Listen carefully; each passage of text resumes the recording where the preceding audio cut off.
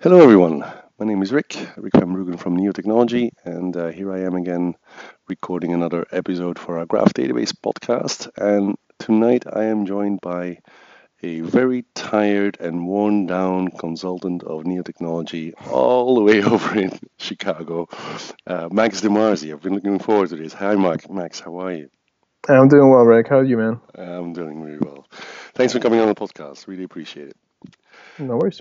Yeah, so Max, I've been a big fan of your blog and all the work you've been doing with Neo long before you joined Neo, but most people might not know you. So why don't you introduce yourself? Sure. So, Max DeMarzi, I am a field engineer for Neo4j. What does that mean? It means I get to go around the country and help people build Neo4j solutions. So I don't work on the product at all. I don't work on the back end whatsoever. Instead, I use Neo4j to build real-world apps that our customers use for things. My specialty is building proof of concepts in about a week or two. That way, you have something tangible to show to upper management. Because the reality is, we sell you an empty database in about 3 or 6 months worth of work, and it makes everyone's life easier if you can see the light at the end of the tunnel before you even get started by having a POC that does pretty much what you want it to do. Couldn't agree more. Yeah. So Max, how did you get to Neo? Tell us about that because you were working with Neo long before you joined Neo, right? Yeah, I was taking vacation time off to go do Neo4j consulting gigs. So I was Are you like a, serious?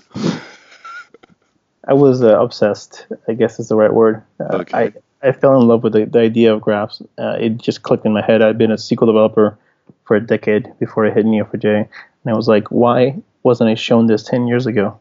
It just made life so much easier for me to think about the problems I was dealing with, specifically in graph format. Yeah. And the biggest kick out of Neo is sometimes you're doing things that no one has ever done before. Versus you can't really say the same thing. If you're building a CRUD application on MySQL, you've done that 100 times. But this time, something no one's ever done before, and that gives me that developer high that I crave. I can imagine, absolutely, yeah. So and you started writing about that as well, right? I mean, you've had a very interesting and at least I think popular blog about it as well, right? Yeah. So my strength is that I can go to customer site on Monday knowing nothing, and on Friday I can build something that makes sense with their domain, whatever it may be. My weakness is that I don't remember anything. So to counter that weakness, what I do is I blog about the things I do, and then I set everything up on GitHub, so there's code there as well. Yeah. So that way people can kind of learn from my experience, and I upload my memory to the web, and I don't have to remember that stuff because honestly, this job is so fast paced that I have no time to even remember what I did 3 months ago or 6 months ago or a year ago. And Google will remember everything, right? Exactly. That's how it goes, absolutely. So how did you actually come about Neo, and why did you fall in love with it? What's so good about it? I watched a video, oddly enough, on Windows CDDB. They were showing a video of how to model comic book data. And the guy tried to do it in a relational database and it completely failed. Tried to do it in a document database and it just wasn't working. And then he turned to the graph and he was like, okay, this can handle it. This can handle anything.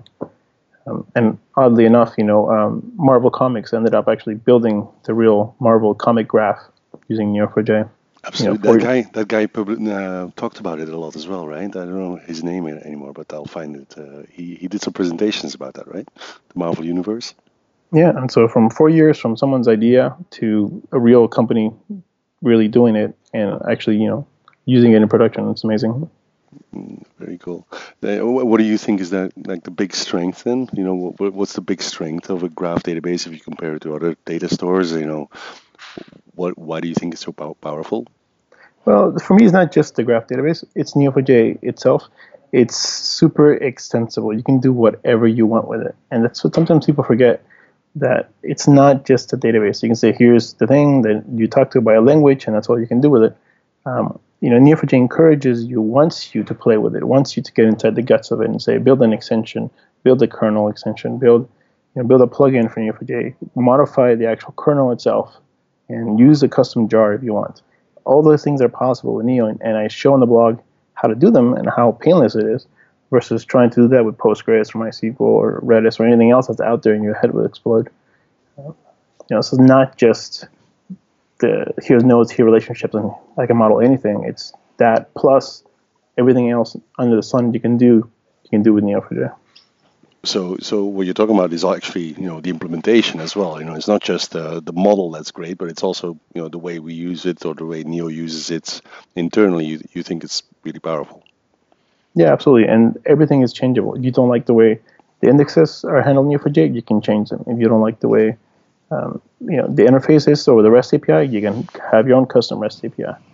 Yeah. If you don't like the way logging is done, you can change the logging permissions. You can change anything you want. You can change. The whole thing is open source, which is really nice. Yeah, super great, absolutely. So what's the most exciting application that you ever built for Neo? What are you? Anything that comes to mind? I know I could go to Google, but can you remember anything? No, I mean there's lots of things that stick out. One of my first projects in Neo4j was this Boolean logic search. Basically, you express a set of conditions in Boolean logic, and the graph would go and match them and find them and get your results, which is kind of hard to do with just about anything else, but the graph does it marvelously and very, very fast. Then there's the Facebook graph search example. Oh, wow. I remember that one. In 3 days, I was able to replicate what Facebook was doing using some custom Cypher queries and a little bit of trickery from Ruby. Yeah. Didn't Facebook actually, forbid that application or something like that? I heard something that, you weren't able to do it anymore. Yeah, I mean, they were happy with it for about a year, and then I got a cease and desist type letter saying I was replicating their core functionality, and they had me shut it down. And I was like, that was the whole point, to replicate your functionality. I mean, and with one guy with a few hours instead of a whole team for 6 months or a year, however long it took him to build it. Obviously, my POC was a lot smaller, but hey. But it was pretty sophisticated, right? It had like natural language processing in it and everything. It was pretty sophisticated, I thought. Yeah, well, it's a lot of smoke and mirrors, but it did what a user, as far as user was concerned, it was magic, and that's really all we care about, right? Yeah. You can do things the hard way, or you can do things the easy way. The user doesn't care as long as he gets his results. Yeah, I thought that was fantastic. I'll put a link to that. I don't know if it's still on your blog, but I'll try and look for it and include it in the transcript and everything. So Max, where is this going, man? Where do you think we'll end up with graph technology in Neo4j in 10 years from now? What's your view of the future? Oh man, I wish more people got into the graph and started thinking about the data initially as a graph instead of as a set of table and join tables and indexes and so on. I think we're not even close to that point yet. People still think about the data as tables, and it's going to be a long time to get people off of that into a different model. And there's so many different competing models as well. 250 different vendors to let you install software on site, and another 250 that do host a database. Yep. It's a jungle, and there's going to be some consolidation at some point. Hopefully, some nice standards come out of it, and we learn, as a group, how to do things better. My hope is that SQL dies a horrible death at some point, and that we move on to a better language. I loathe with a great passion all of the people who put SQL on these new technologies, like SQL on Hadoop and SQL on Spark and SQL on Storm. I want to kill those people. They're going backwards. They're like damaging the movement of let's get better databases, let's get better query languages for data. Let's move the industry forward, not backwards. So I need to ask this. What is the number one thing that bothers you about SQL? It's just the way we've been doing things for 30 years. I mean, at some point we have to evolve and say, okay, we tried this first and it was cool, but we're better than that. We've grown as an industry. We can do more. We can think of our data in different ways and alternate ways, and not everyone has to be shoehorned into the same way of doing things. Yeah, absolutely. Cool.